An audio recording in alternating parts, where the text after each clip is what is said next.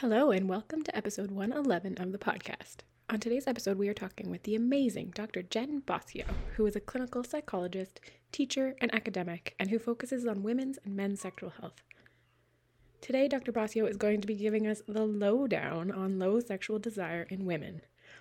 Honestly, it was such a fascinating conversation, and I think we could have gone on for at least another hour, if not more. Enjoy the episode, and as always, reach out if you have any comments or questions. And if you're liking what you're hearing, let us know too.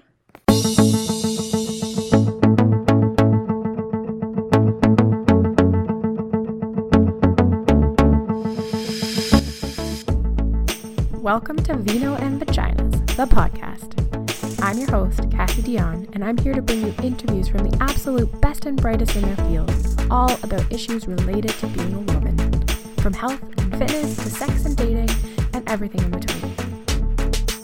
My mission at Vino and Vaginas is to explore these topics, health, sexuality, and everything related to being a woman in a fun and safe environment free of shame, embarrassment, or stigma.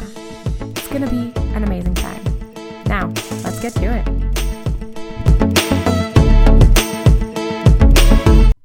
Well, first off, Dr. Bosio, I just want to say thank you so much for taking the time to come on the podcast today. I know you and absolutely everyone in your field have been working their butts off in the last year and before that too.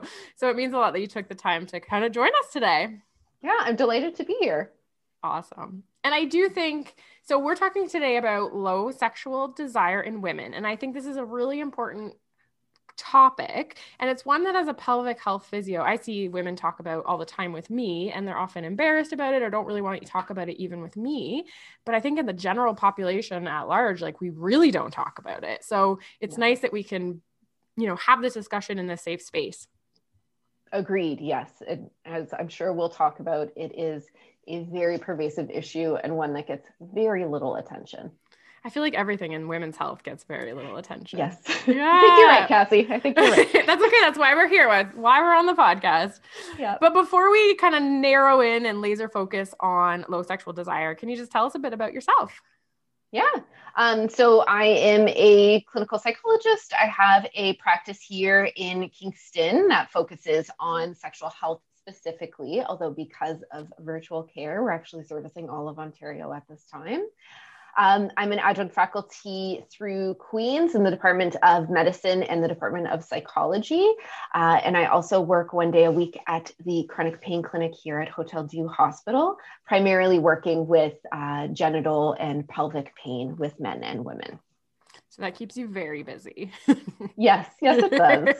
Happily so. And it's been some time that you've worked in this sexual health field. Can you tell us a bit about how you became interested in it and maybe what your treatment philosophies might be? Yes, yeah. So, it really dates back to when I was in undergrad. I did my undergrad at McMaster. And while I was getting ready to apply for clinical psychology, I was working in a lab that did a lot of work in evolutionary psychology. So at that time, as I'm thinking about, okay, what do I want to research in grad school? I knew that I wanted my research to be very practical, something that I would joke if I talked about it in a party, people would actually understand, as opposed to very esoteric, like mice models or whatnot. And so one of the driving forces behind evolution in, humans and all things is sex. So I was doing a lot of work around attractiveness and mate selection. And from there, I really saw this clear connection between that and sexual health. And realizing, once that door was opened, it became very clear we're all evidence that sex happens. It's going on all the time. And when sex is going well, it's great. But when sex is not going well, it has a profound impact on people's overall lives, right? Their general mental health, their relationship well-being, even their physical health. It's better when sex is going well, and it's worse when sex is not. And so once I locked my eyes on that, I just found that it was such a profound area to work in, and really a place to help people live happier, healthier lives. Absolutely. And a place that a lot of people might not feel they have support. Not at all. Not at all. Yes. So really gives you a lot of opportunity to help people in so many ways. Yeah. Absolutely. Yeah. It's very stigmatized. It so is. Do you have any general philosophies that you kind of, in terms of your treatment methods, are there any philosophies that you subscribe to? Yeah, there are. So I believe very heavily in the biopsychosocial model, which is just a kind of obnoxious way of saying that I think when it comes to having a happy, healthy sex life, we need to have healthy minds, healthy bodies, and healthy relationships. So I believe that so much that's where the name of my clinic, the Tri Health Clinic, came from. Tri for these three major pillars in a good sex life. And on top of that, really, we focus very heavily on what the science shows us works. So it's not just stuff that we think sounds cool. It's the stuff that there is good evidence for. And fortunately, in this day and age, particularly living in Canada, there is a great deal of very high quality research coming out around sexual health and the treatments for those. And so that's really the foundation for all of the work that I do with my clients and research when I'm involved in that too. I love that. That's what we try to do in physio as well, and focus on the whole person and all of those three components. And of course, making sure we're doing things that actually have proof and evidence that it is effective and not just throwing everything but the kitchen sink at it. Exactly. It saves everyone time and a lot of frustration as well. Yes, of course. All right. So let's jump right in then to talking about low sexual desire in women. Can you tell us just what is low sexual desire? How do we know if it's low sexual desire? Right. So when we're talking about sexual desire, we're really talking about like a motivational state, right? And so desire is that wanting, that willingness to engage in sexual activity or sexual fantasy, whatnot. This is different from sexual arousal, although the two often get sort of conflated. Yes. Whereas sexual arousal is more of a physiological or a mental experience of being turned on. So arousal might refer to either, blood flow to the genitals or sort of that mental excitement that comes along. And it can be both, and it could be one or the other. Whereas desire is more the motivation to engage. Okay. So would you say then that, desire is more of an emotional state or a cognitive process? I think it's a combination of these things. So motivations and emotions are often sort of linked. So the short answer is they are related. Yes. Yeah. Okay. It's very mental, but some people do report very physiological feelings of desire, like an urge or a wanting, similar to hunger, right? It's very much in our body, but it's also in our mind. So it's sort of a combination of those things. Okay. Is there any way to objectively measure desire then, or is it subjective for each person? In terms of the research, desire tends to be measured subjectively, right? And so there isn't just a little thing that we can plug into people and we have a monitor that says you are 7 out of 10 experiencing sexual desire. It tends to be quite subjective. Versus your arousal, which is quite objective. Part of arousal is quite objective, absolutely. So what's happening in our genitals, but there's actually a subjective element to arousal as well, where it's also, how mentally aroused are you? So this is one of the fun things that makes sex both interesting, but also challenging to study. Yeah. Some aspects are hard to tease apart, whereas others are more obvious, right? Yes. Yeah. Okay. And so now does desire cause arousal? Is it arousal that causes desire? Can both directions happen? I think what you're asking is such an important question, and one that sex research is really looking into right now. And so the way that I usually teach sexual response is by looking at all of these different elements that happen that go into a full kind of sexual response.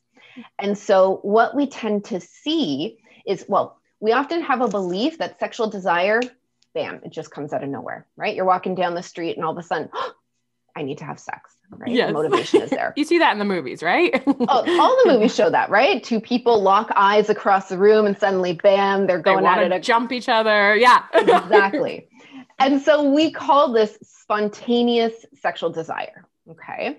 But what the research is starting to show us, and actually more and more of the leaders in the sex research field are starting to believe sexual desire might never actually be spontaneous. There might be a lot of other things that go into it before that desire or that motivational state kicks in. We don't have enough evidence to totally discredit it and get rid of it. So we still talk about it, we still teach it. But what tends to happen and what we believe is more likely an explanation for desire is that it's triggered. And so things like our reasons for engaging in sex, right? We have these more healthy approach reasons to engage.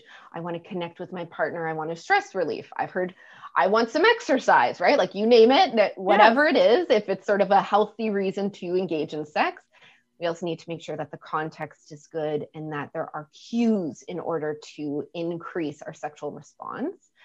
From there, we also need our kind of mind and body in alignment here. And I'm sure we'll kind of get to how our mind and body can really kind of mess up that process.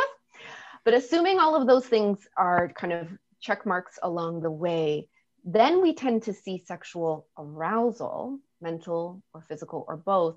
And this is what triggers that desire or that wanting. Okay. So for some people, this all happens so quickly, all they notice is the desire. Mm-hmm. Right? It's very, very quick. For some people, particularly women, it often actually takes, engaging in sexual activity and getting that sexual arousal up before the desire even kicks in. So you can see how this might become really problematic if we have this expectation that, well, if I really love my partner, I should just want to have sex with them all the time, right? Yeah. The kids are asleep. Now's a good time. I should want it. But in fact, there's all of these other elements that need to happen before that desire kicks in. And we give so little attention to that oftentimes we're sitting around, we're waiting to get turned on, and it never happens.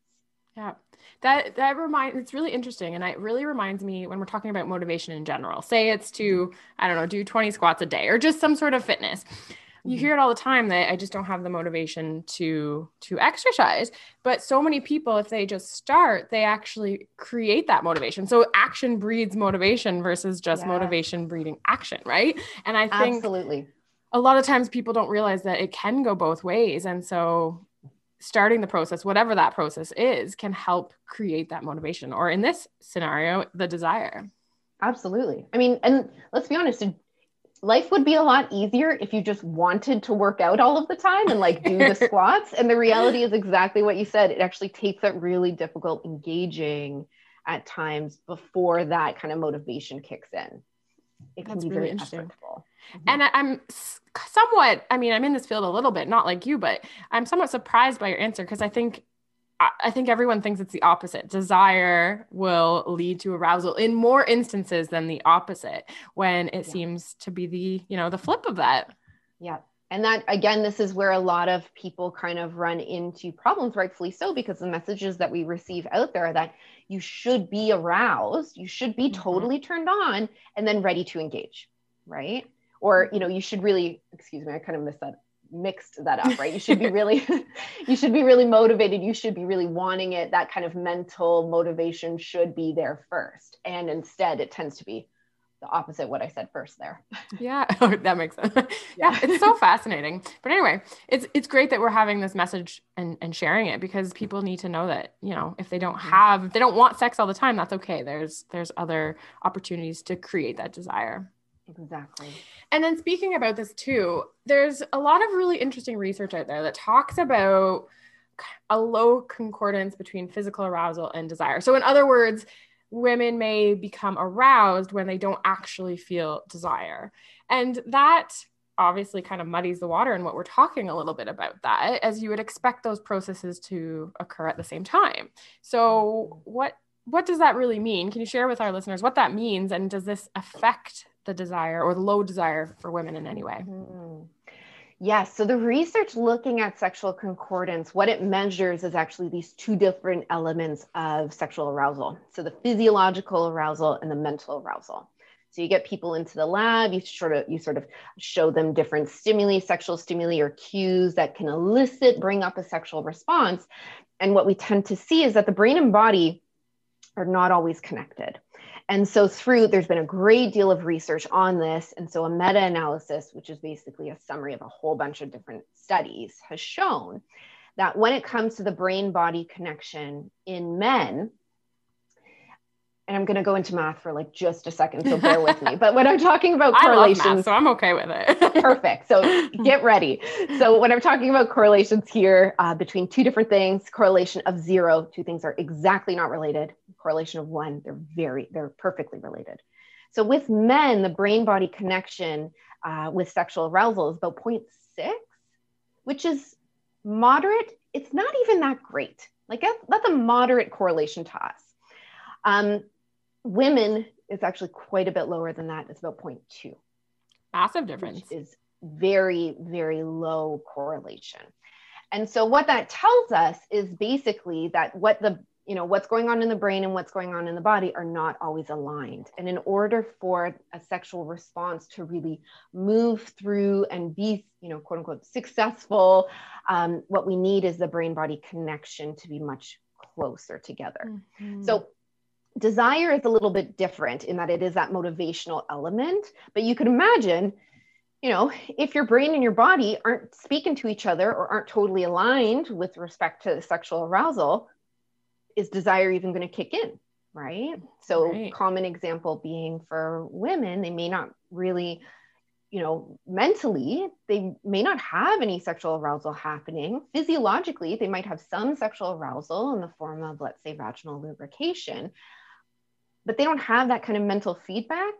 And so there isn't really anything pushing them towards that motivation or that desire to engage. Men, a little bit different because they have a bit more kind of feedback for their physiological arousal, right? Erections, they could be quite aware that it's happening. They can feel it a bit more clearly. And so that might kind of drive the motivation to engage. Oh, look, I'm aroused. I must want to engage in sex. That makes sense. Yeah. Well, it's not as obvious for women.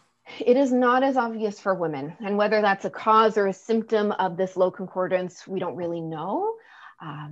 But it just goes to show how complex sexual arousal is. It's not just an on-off switch. And a lot of us expect it to be and feel like there's something wrong with us when it isn't so straightforward. When in fact, no, your body, your brain, they're just they're working the way they're designed to work. Absolutely. And I find, so in my field in physio, a lot of the times I'm having a conversation with people about, everything that can affect whatever they're experiencing, whether it's chronic pain or whatever reason they're coming to see me. And a lot of times we talk about the fact that there's so many factors that can relate to what we're dealing with that a lot of times we might not know the quote unquote cause or reason that something happened, but we have to look at your body as a whole and that biopsychosocial approach and realize that all of these factors matter. And a lot of times people find a lot of comfort in that because they might not be able to control every aspect, but they can control some of it. And over time that gets better and better. And it sounds very similar to what you're talking about when it comes to arousal here and desire. Yeah, I really feel that knowledge is such a powerful tool, especially when it comes to sex, because we don't get taught sexual concordance in elementary school sex ed, right? And so when we understand these processes and what's actually going on, we understand that it is complicated. If nothing else, it's just validating, right? Like, oh, it's not just me. And to your point, okay, maybe I'm never going to have every single answer, but recognizing that it is complicated. And of the stuff that we can identify going on, there's going to be stuff in there that you can have some sort of control over. Right? Absolutely. Yeah, absolutely. So is there any actual criteria or diagnostic criteria to diagnose low sexual desire? Yes. So low sexual desire, there's actually recently been a change from the DSM, or the Diagnostic and Statistical Manual 4-5. So this is our sort of Bible for diagnoses, especially in mental health field. And so what was previously known as hyposexual desire disorder in women has actually been changed to female sexual arousal / interest disorder, or what we call FSIAD. FSIAD, okay.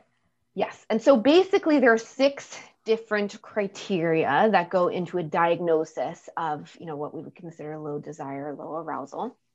And you can see even in this, right? Desire or interest. That's what I was just arousal, going to ask you. I wrote a note. conflated. Yeah. Yeah. Yes. Yeah. So they are conflated even in that diagnosis. And because there's 6 criteria, you need 3 for at least 6 months for a diagnosis. You can really have kind of 2 different women with very different presentation who both kind of fall underneath this diagnostic criteria. And it's also actually a really important part of one of the diagnostic criteria is marked distress in the woman, right? And so this means that if, let's say, someone comes to see me, let's say it's a woman who doesn't really have a lot of desire or interest in sex, but her partner's very distressed.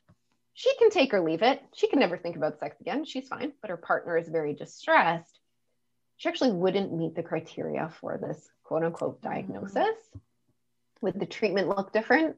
It depends.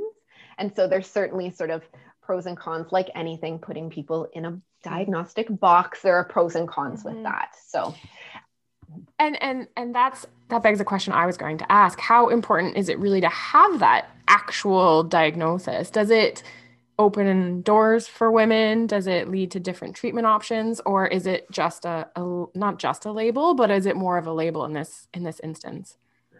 From my perspective, certainly there is importance in having diagnostic criteria so that, different professions across different areas of practice have similar language to talk about. From my perspective, it doesn't really matter. The reason being is what we're looking at again is the whole person. The only place where a diagnosis would really matter is again, either giving information to other healthcare providers, or perhaps sometimes if people have extended health coverage, they need a diagnosis in order to have their treatment covered. Right. Unfortunately, as a psychologist, we're not covered by OHIP and it is only private care. I haven't had any instances where a diagnosis was needed in order to receive treatment. So the truth is, I never diagnose anyone with something like FSIAD. But of course, I find it's more useful for something like research, right? Yes. We have a clear criteria. We know we're meeting them. So we know this treatment is helpful for this thing. That makes sense. But it's not like at 4 months coming to a family physician, they wouldn't get the referral to you until they had been experiencing these symptoms for 6 months, right? They could go right at 2 months or whenever they wanted. Whenever. Good. I like to hear that. Yeah. And then how common would you say it is? It is extraordinarily common. So I often think of how many people who have diabetes. Like a lot more women have low sexual desire than people out there with diabetes. So what we see is about 1 in 3 women experience low or absent desire for sex. Not all of these women will experience distress, however, right? Okay. So what we see, and of that, so we have about 1 in 3 who are experiencing low desire, about 1 in 3 women, about half as many of those women, so about 15% of all women will experience issues with arousal. So again, kind of that split, but what we see is much more women are dealing with low desire. Do you think that number could be underrepresented because people who aren't experiencing distress would never fill out the forms that or seek, or we might just not know about them? That's that researcher mind, Cassie. Yes, absolutely. Absolutely. So these numbers, they do come from population-based sort of survey studies where it is pretty private. You're not looking at a person and kind of giving your information, but you're exactly right? If we are highly distressed, if we feel like there's something wrong, these are exactly the people who are not going to fill out these surveys and who are feeling too shamed to even kind of acknowledge it. So this is the best estimate we have, and likelihood numbers are higher. And those numbers do change over the course of the life as well, right? There are some periods in our lives where we can expect desire to just drop right off. So example being, for example, after childbirth, right? Desire is absent, doesn't mean that there's anything wrong per se, but we're going to see a huge proportion of women who are in that kind of, first, second child stage where desire is just absolutely gone. We wouldn't consider that a problem. It just makes sense, right? You're not sleeping, giant changes to your life. Body's gone through a whole bunch of things. So lower desire then. Yeah. But wow, 1 in 3, that is quite a high number of women. It is huge. It is a It huge is number. It is huge. I don't even know. I'll have to look up. Do you know what the number of people who have diabetes is? Is it 10? I don't know. I'm going to have to find Oh, that. yeah, I can't say off the top of my head, but I I can know. name a bunch of people in my lives who I care for deeply with diabetes. And I can only imagine that there are many more women out there with desire issues. Yeah, I think it's it really so puts it in fascinating. perspective. And that's why I think it's so important we chat about it, because if 1 in 3 people are experiencing this, but they're afraid to talk to their girlfriends or their health professional or providers, right? This is something that if they know that so many people are experiencing this, hopefully that they'll seek some help or chat about it a little bit more.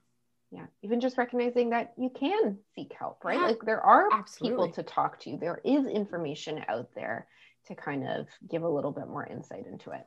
Absolutely. Now, in the research, women seem to consistently report lower sexual desire than men. So why, first of all, like, is there much of a difference between sexual desire when it comes to men and women? I know you already mentioned a little bit that men have that physical response a little bit more, so it's like they can know, but can you tell us a little bit more about the difference between men and women here? Yes. So, I mean, as a little bit of a background, particularly my research is really focused on men's sexual health. And I'm going to get on a soapbox for just one moment about men's sexual health. Okay. So what we've really seen, like since the creation of Viagra, is that it's almost like the sex research in the beginning really focused on men's sexual health. Then we got that little blue pill. Guess what, men? All of your sexual problems are cured. You're done. Oh. Take the pill. And, sexual health has really started focusing in on women's health, which is fantastic. It has been woefully understudied, filled with stigma in the past. Women are in very high need. So this is not a bad thing at all. This is great news.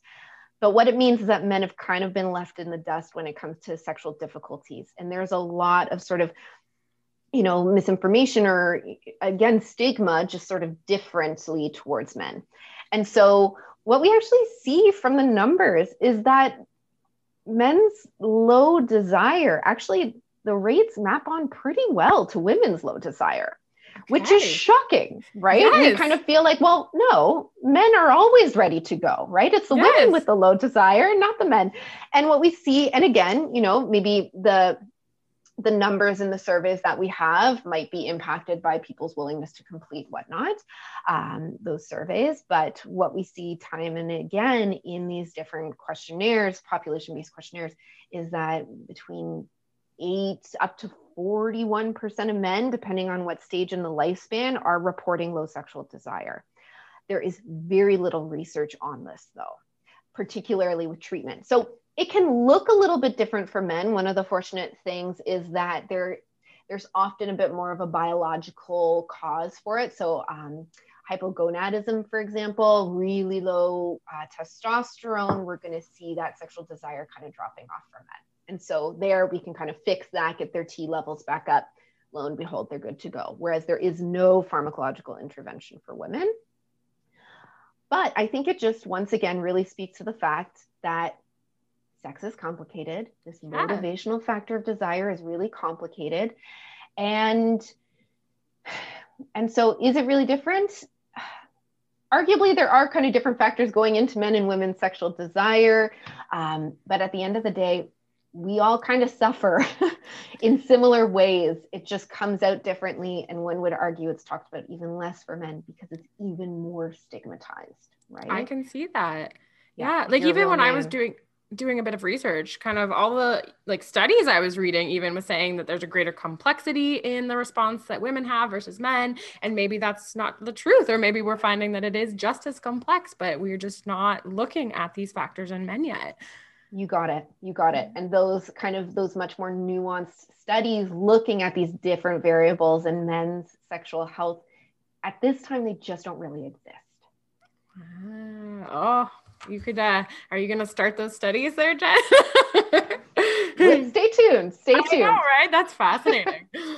Yeah. Okay. So if we keep focusing a little bit on, I love talking about the men too, but our listeners are mostly women. So if get back to women.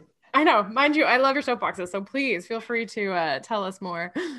But what then causes low sexual desire for women? It sounds like there's a lot of them or different reasons it could be, but what are common causes of low desire?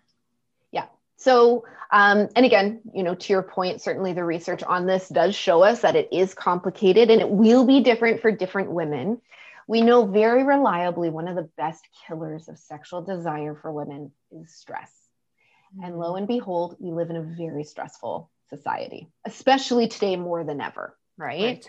But particularly this long-term, chronic, ongoing stress of having the never-ending to-do list, of constantly being on the go. Our mind is constantly wandering. We're just trying to get through our days.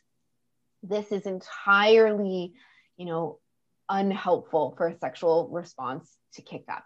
So stress is a really big one. And we know that, rates of stress and anxiety for women are extraordinarily high. Absolutely. Right? And again, now more than ever with the COVID-19 pandemic happening. So stress being a really big one, there certainly are some biological causes that can lead to low desire, as well as sort of mental health.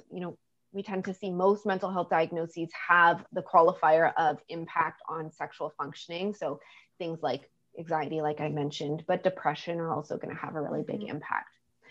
Sleep, from a biological perspective, is really important for sexual arousal. So getting back to the new moms what is sleep, right? This is going to have a big impact. There are a number of medications that could also impact sexual function and, arousal. So antidepressants being a really common one. And then we get into, so I'm kind of going through the biological, the psychological, the social. Relationship is also a really important factor in sexual desire. I'll just sort of interesting anecdote. I remember in grad school, I can't remember the exact paper, but I remember a bunch of us in the lab were reading one of these papers on low desire in women. And it kind of goes through, when they were recruited and then they got their treatment and then afterwards they were testing them. And the number of women who completed the study was smaller than the number of women who started it. The reason being, of these women who started the study with low sexual desire, a whole bunch of them broke up with their partner and found a different partner, and then they no longer met the criteria for low desire. And so part of that is relationship factors, right? Comfort, having that, cultivating a sense of desire within your relationship. But what we actually see is for these women with kind of these chronic, lifelong, low sexual desire, very reliably, the very beginning of a relationship, this tends to disappear and that desire kicks up. Yeah. So we've got the novelty factor. We have this new relationship, everything's new and fresh and exciting. Bam, suddenly we no longer meet the criteria for this low desire. So relationship also has a big impact, not necessarily because if you have low sexual desire, you're not in the right relationship, but because it's just not novel, fresh, new anymore. Yeah. Sex becomes a bit tiresome, a bit, mundane, if you will. Mm-hmm. And so that desire will naturally start to peter off. That makes sense. Interesting. Mm-hmm. And I know there's a lot, so you talked about biological, but also the individual factors like stress. And then of course, these relationship factors. And at least in the research I was looking at, there seems to be people in either camps. They're like, oh, it's either mostly relationship or no, it's mostly individual. And to me, it seems quite obvious that it would be a mix of the two. Is there a reason we have these diehard relationship people and these diehard individual people, or? It'd be so much easier if it was just one or the other. Right. And especially research, it's complicated to begin with. And if we could just narrow down our focus into one or the other, the world would make so much more sense if things nicely fit into a box. And I think a lot of us are kind of inclined to look at it that way. Yes. So that would be my thoughts on it. That makes sense. There's something, so whenever we're talking about joint, so I'm going to go on a little tangent here, but if I'm talking about a joint and how it moves and how stable it is, like, so take your hip joint, for an example. I always say to people, our joints work on a continuum of either very mobile or very stable, and you can't have both, right? So the more mobile you are, the less stable it's going to be, and the more you have to work on maybe some strengthening exercises. Whereas if you're more stable, you're going to maybe have to work on more mobility exercises. And that sounds like people are on this continuum, right? So some people are going to be at one end where other people will be at one end. And I think that's just how most things in life seem to be. Mm-hmm, mm-hmm. Yep. Okay. And so what about our menstrual cycle? Does it have anything to do with our menstrual cycle? And can where we are in our cycle influence our desire, either, increase it or decrease it? I find the menstrual cycle is so fascinating. This is actually what I focused on my master's research on, looking at does sexual, not desire, but does sexual arousal change over the course of the menstrual cycle? Because we actually know, and people are starting to contest this now as more research comes out, but our preferences for partners will change over the course of a menstrual cycle. And I won't go into all the evolutionary reasons for this, but there's very cool theories. Look it up, fun Friday night readings. But what we found, at least in this study, and since it's been a while since I was involved in that research, but my understanding is what we see is arousal doesn't really tend to change over the sexual response, over the menstrual cycle. Okay. Attraction, so kind of the thing that's guiding who we're going to have sex with, that might change over the course of a menstrual cycle, but levels of arousal typically don't seem to change very much.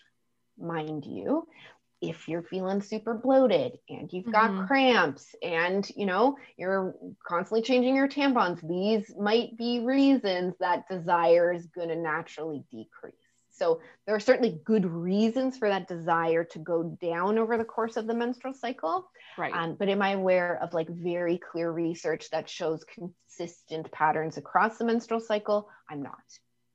Okay, that makes sense. And I'm very fascinated by this Friday night reading of choice of partners. It's funny.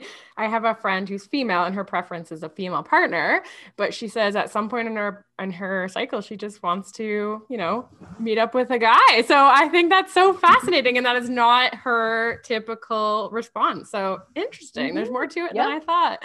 Yeah, I could send your friend some papers on perhaps why that's happening. Oh my gosh. I want to read them too. Yeah.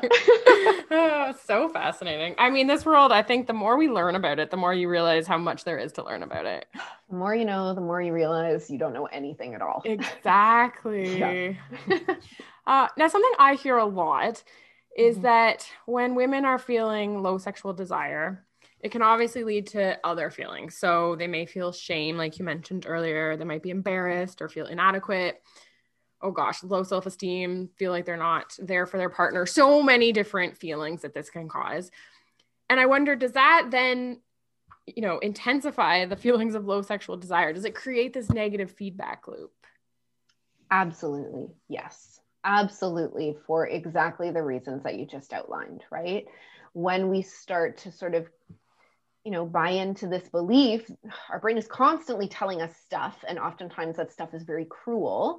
And so if we're not experiencing this constant high sexual desire like we feel like we should, then we start to feel all of these things like you mentioned: shame, guilt, I'm letting my partner down, maybe my partner is going to leave me if I'm not sleeping with them enough, right? They didn't sign up for a sexless relationship. I'm sexually broken to some extent. These thoughts are not going to leave you feeling good, right? No. Your mood is absolutely going to go down as a result. Your stress is absolutely going to go up as a result. And mood, stress, both killers of a sexual response. And so it absolutely creates a self-fulfilling prophecy. And so what you tend to get is, sometimes women will continue, even with low desire, to engage in sex with their partner, but oftentimes it's for what we would call these avoidant or these demotivating reasons, right? For, like I said, if I don't have sex with my partner, they'll leave, or I feel like I feel guilty. And then, believe it or not, that doesn't lead to really enjoyable sex. So they're not getting this positive reinforcement to come back and engage in sex, right? It actually starts to make sex less and less and less enjoyable.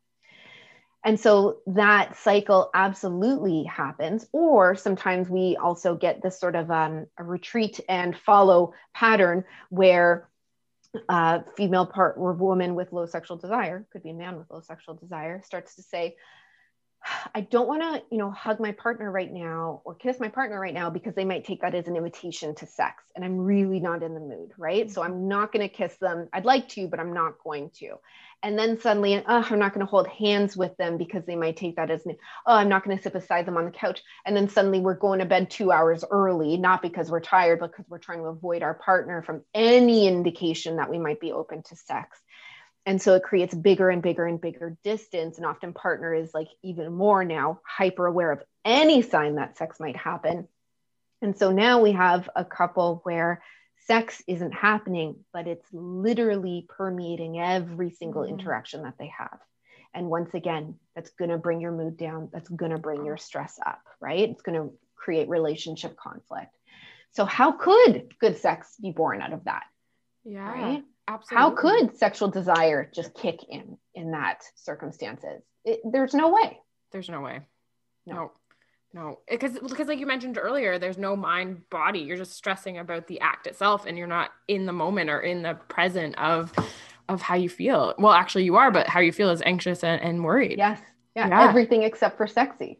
Yes. Oh, yes. So then go ahead. Well, I might be following on what you're going to say. So this is when people come to see us where it feels really hopeless, right? It feels like, how can we break this cycle? And that's exactly what we do. Okay. So it's really about kind of first educating information about, well, what we talked about here. This isn't a deficit in the sexual response cycle. This is how the sexual response cycle works. Right? We're just not getting anything along the pathway of the cycle to lead to desire, to lead to an enjoyable sexual experience. And then we also look at what the research shows us helps in terms of low desire. And what we're seeing is a great deal of research. A lot of this is coming out of BC through sex researcher, Dr. Lori Brotto, who works at UBC. And what we're seeing is that mindfulness is actually really helpful. So I'm going to go back to that brain-body connection. Yeah. When we're very aware of what's going on for us in the moment, this allows us to create space for these, the sexual cues to actually hit home, right? For us to make sure that we're making a good context in order for sexual desire to kick in, right? The brain, the mind and the body connection, we see that mindfulness can actually start to bring those two a little bit more in line. Mindfulness, we know, can bring our stress levels down a little bit because now we're like disengaging from those very mean things that our brain says of, oh, I must be broken and my partner's going to leave me. Our brain keeps saying it, but we don't get caught in that, right? Yeah. And then we start to recognize, oh, look, there are some physiological signs of arousal happening. Oh, there is some mental percolation happening here. And then that creates this space for desire to then kick in. That makes sense. And that's really cool research. And I think so important because if you're, worried about, wake up time and breakfast and doing all the laundry, like how can you possibly notice those physical signs of your body, but also pay attention to anything other than what you're stressing about. And so if you can quiet that and live more in the moment. Yeah, you got it. You exactly got it. Because in our busy lives, even if we do have a little bit of that desire kick in, oh, I don't have time. I have to get the kids to school. I have deadlines. I got to go. I got to run. I don't even have time for that. Right. Yeah. So is this research focused on general mindfulness or is it focused on specifically training for, a sexual experience or both? Yeah, it's such a good question. And so what we see is it is general mindfulness practice. So for example, with some of the work that Lori is doing, they do an 8-week mindfulness-based group for low sexual desire. And the exercises are not sexy in nature, right? So the first one, we spend about 45 minutes just eating a raisin, right? Single raisin. We also do a body scan. We do kind of awareness of our thoughts.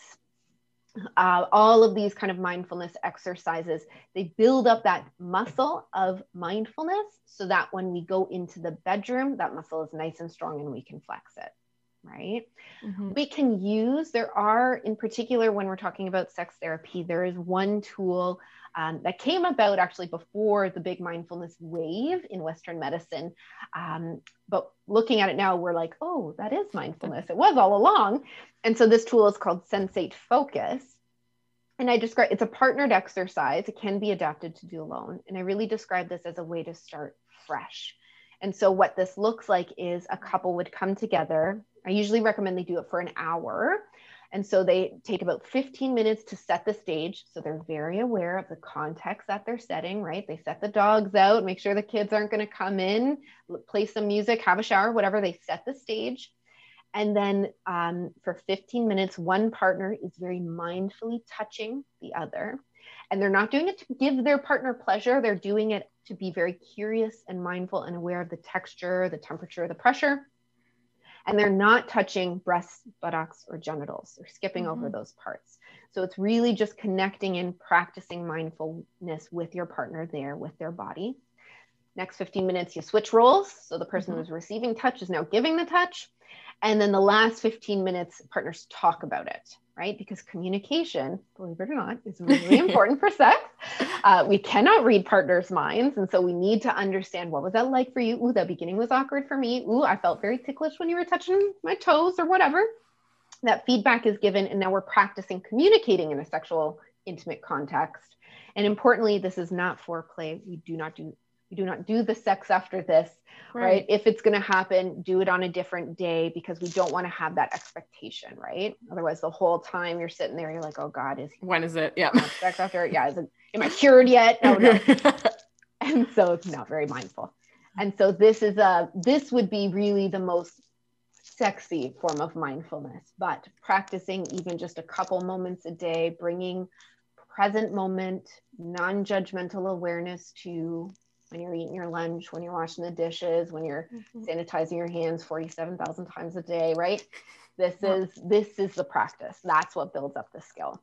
That's really, and I love how you said a mindful muscle, right? Or whatever term you use. I think it's so important and training that. And one of the meditation apps I follow, I remember him saying, you're never going to be perfect when you're meditating. You might think about something else, or you might not enjoy it. A lot of people think you have to love the 5-10 minutes you meditate, but you might hate it, but it sets you up for the rest of the day or those situations. Yes. And I thought that was really curious, because it's true. We feel like we should love it. And we feel like, yeah, I will tell you, and this is actually a big kind of barrier that gets in the way with mindfulness practice, is that voice in our head that says, oh, I have to do it perfect. Like you said, mindfulness is not about feeling good. It's about feeling whatever is here right now.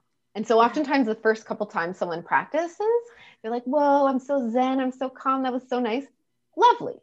But the reality is sometimes whatever is really here is excruciating. And mindfulness is simply about tuning into that and not getting kind of hooked by all of these different thoughts and pains that come up, emotional or physical, but it's just noticing it with a sense of, they call it equanimity, right? Just a sense of curiosity. It's not good. It's not bad. It is what it is, right? And at the same time, we often have this idea, I should be like a Zenned out monk under a tree with zero thoughts in my head. Exactly. It's a dead person goal, right? Right. I mean, dead people have zero thoughts. And so as a living person, right, we recognize we're going to have thoughts. We're going to have tons of thoughts. That's not the work. The work is whenever we notice we're having a thought and bring our attention back. That's like flexing the muscle. Yeah. I love that distinction. I think it's so important we're talking about it, because I know so many people who don't want to start meditating for exactly that reason. Like, I have too much in my head. I can't do it. And I won't be good at it, or I'll fail at it. Right. Exactly. Like I won't be able to sit there and just be zen because I just can't. And then they feel like a failure, and that's not encouraging them to do more. And yeah. Okay. So breaking that negative feedback loop, mindfulness works really, really well. Are there any other treatments for this low sexual desire? So cognitive behavioral therapy, or CBT, can also be a useful tool when it comes to low sexual desire. This would be particularly helpful for people who are really caught by these hooks that say, I'm failing, my partner will leave me, I'm guilty, all of these sorts of things. So we notice these really painful thoughts, what we call cognitive distortions, and we challenge them. Right? Okay. Do I actually have it? Did my partner say that they're going to leave? Are they actually going to leave? Oh, wait, actually my partner is quite supportive. Oh, maybe if I talk to them, then I can hear how supportive they are. We challenge those thoughts. So CBT can be very helpful at decreasing the impact that these very painful thoughts can have on us. In terms of physiological or pharmacological interventions, there are no treatments that are available. There is one particular treatment. It's called flibanserin, or also referred to as Addyi. And so it's actually a failed antidepressant. And what they found with this drug, they were hoping it would be the game changer, the little pink pill to Viagra's little blue pill. Yep. And it was when it was coming out, the drug itself was sold for $1 billion because they're like, this is going to change everything. It's going to fix women with low desire. And if you look at the research, what you see is that compared to placebo women, so women who were taking placebo medication, there was an increase of 1/2 enjoyable sexual encounter per month. Okay. And there are side effects to the drug, such as dizziness, headaches, nausea, and women are not allowed to drink alcohol for the time that they're taking this drug. So this is a daily medication you take every day. You cannot drink alcohol while this is happening. There are some side effects, mild to moderate, but side effects nonetheless. And this is for the impact of a 1/2 enjoyable sexual encounter per month. And so is this a little pink pill pharmacological revolution to cure all of women's sexual desire problems? No, it is not. No, not at all. Wow. Is that something, I mean, you might not know the answer to this, but are the, pharmacological companies, is this something they're still working on or trying to develop, or are they realizing that it's not a physical thing as much as all of these other factors? It's a good question. And I don't know what's happened to the state of these drugs since the whole flubanserin fiasco happened. That's fair. Okay. Yeah. Okay. So we know no real pills, but mindfulness and then CBT and obviously sex therapy, which is in part both of those things. Any other major treatments, or are those kind of the main things? I would say that those are the big things. Like if there is something kind of underlying what's going on underneath the low desire. So for example, very common that we see women with low desire also have genital pain, right? And this is where pelvic floor physio would absolutely come in. Addressing the pain, addressing what's going on there is going to be helpful, right? Same thing, life stage. If there's new kids, recognizing that, and sometimes it'll just kind of get better on its own. So, we generally, general health hygiene, if you will, sleep well, eat well, exercise, take care of your mental health. Those things are all critical to the process of helping sexual desire. But yeah, I would say, unfortunately, it's not that there's a quick fix per se. And yet you would be amazed at once we have that understanding and we start implementing these skills, like the mindfulness skills we see from these studies. People are showing marked difference after 8 weeks of mindfulness practice. And those differences are sustained for 6 months, a year after they're done. So hopefully they're continuing these general healthy living strategies. But it absolutely does work. That's amazing. And something I really hope more people start to look into and try, because obviously they would have the best success working with someone like you who can kind of teach them. But even there's so many meditation apps that they could download and just start, right? If they don't have the resources to come see you or aren't ready yet to maybe discuss it, even just starting with a 5-minute a day meditation or mindfulness. Absolutely. And I'll plug Lori Brotto's book, actually. Absolutely. So she has a book that's called Better Sex Through Mindfulness, available anywhere you buy your books. Very nice, easy read, audiobook version too. And it does a really good job of just laying out all of the research that she's done, particularly on women with a low sexual desire and what the research shows works. So that is an excellent place for people to start if they're looking for help. That's amazing. Now, can you tell us a little bit more about what sex therapy would look like? So if a woman came to you or a couple came to you saying that they were experiencing low sexual desire, what kind of process would you take them through? Yeah. So first of all, I will say the first session is always absolutely terrifying. And then once people have gotten through the first session, that's the hardest part. So recognizing that. Typically what we do is we just start off with a nice solid assessment. We take an hour and a half for our assessments. We get a really good sense of essentially, I've referenced the sexual response cycle a couple times, kind of that checklist of what helps and what hurts a sexual response. So we'll go through that either with the individual or the couple. Often we do encourage partners to come along. We tend to make progress a little bit faster with the recognition that it's not couples therapy, right? Doesn't mean there's anything wrong with the relationship, but sex therapy, not always, but often takes more than one person, right? So having all the people involved can be really helpful. So once we have a really good sense of what's going on and where we want to go in therapy, right? Because I can have my own ideas, but the client is the expert on them. So they're the ones who are setting the goals and setting the pace. And then we really kind of dive into, it tends to be very skills based. And so we start out really creating this roadmap of what helps and what hurts a sexual response. When we have that, that's our foundation that we're building up on. So we could start to target in, okay, where are these kind of problem areas? Oh, you haven't slept for 7 weeks. Like, okay, maybe this is where we start out with, right? Oh, there's a lot of relationship conflict. Oh, you're very stressed. So we focus in on there, using all of these sort of different skills. There's sort of a variety. When we talk about sex therapy, we're building it on the mindfulness, on the CBT. And then we'll just add in a lot of kind of education, what we know helps and hurts when it comes to sex.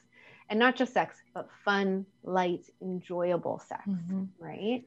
And so there is a big educational component too, because we don't get taught this with the media, what we're led to believe about sex. There's so many myths out there.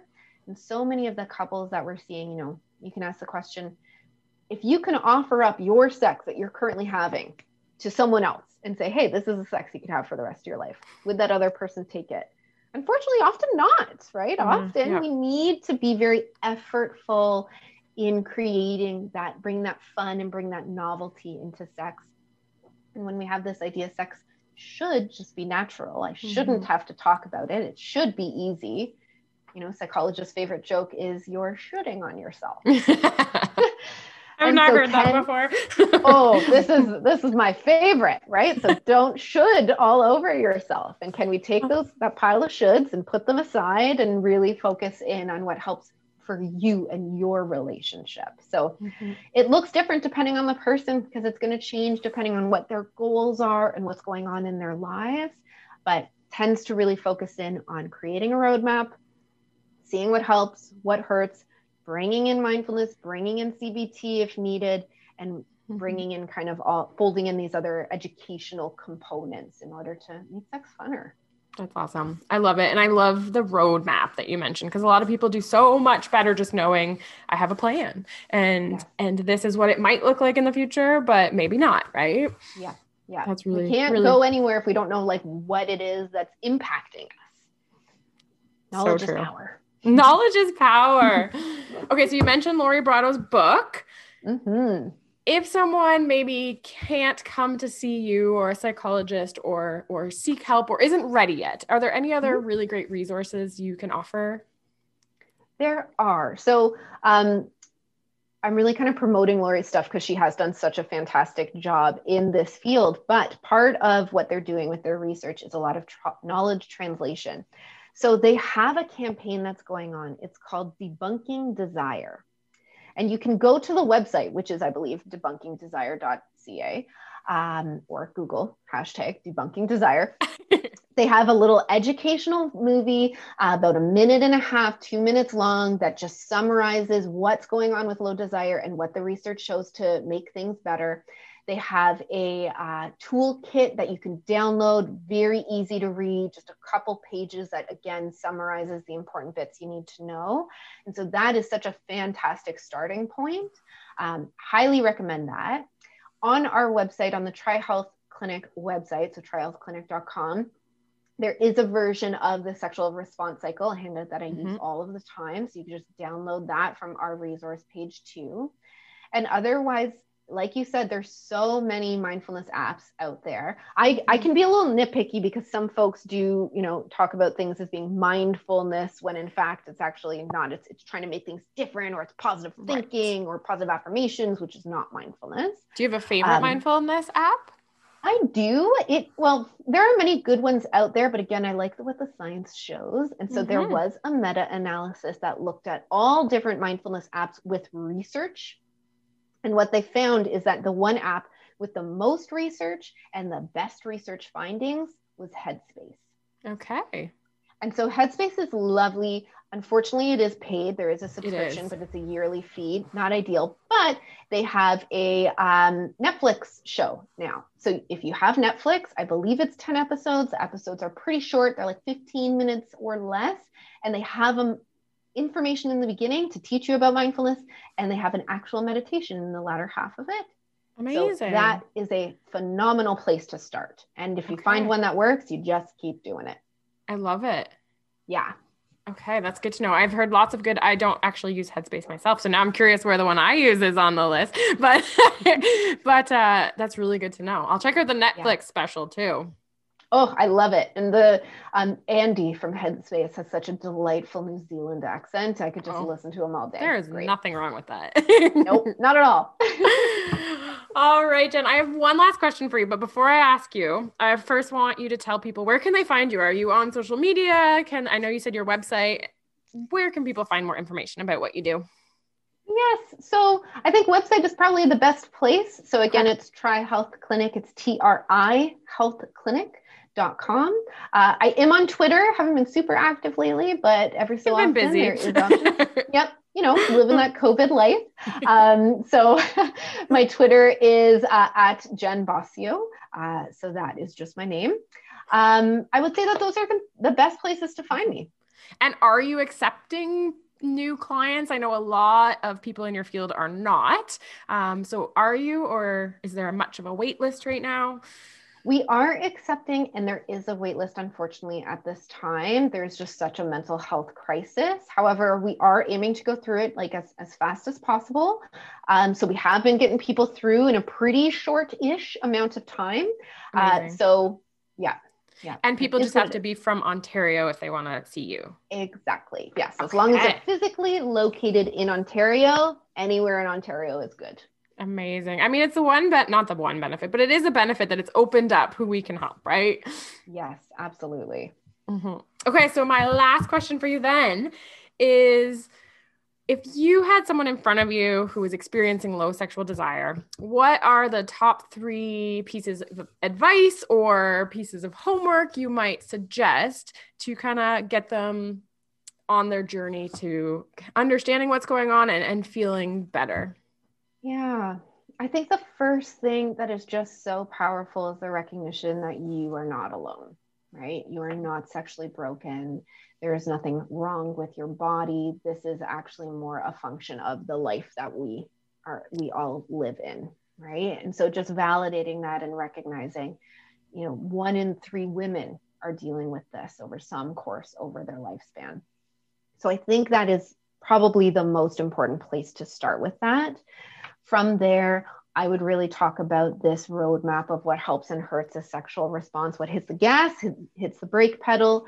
So that is looking at the sexual response cycle, because I know, for me, once I have an understanding of what impacts what's going on, suddenly it's not, oh, I'm broken. It's, oh, it makes perfect sense that this is what's happening given this roadmap that we've drawn out. Mm-hmm. And then I would say, let's get you started on some mindfulness, right? Because the happy benefit of mindfulness is, as excruciating as it could be, talking from personal experience, the benefits are lower stress, it's better mood. We see relationship satisfaction is much better when we're practicing mindfulness. We see that immune system functioning is better when we're practicing mindfulness, right? So I think it's such a huge bang for your buck. And we see that it doesn't take a lot of time. Yes, it's effortful and it's hard to start a new thing, yet another thing. We have so many things, but we can do mindfulness informally when we're doing a different daily activity, right? And so it is relatively low impact with very high, excellent research to show very proven benefits, especially with sex. I love it. And like you said, it can help with sex, but it can help in so many other aspects of life as well.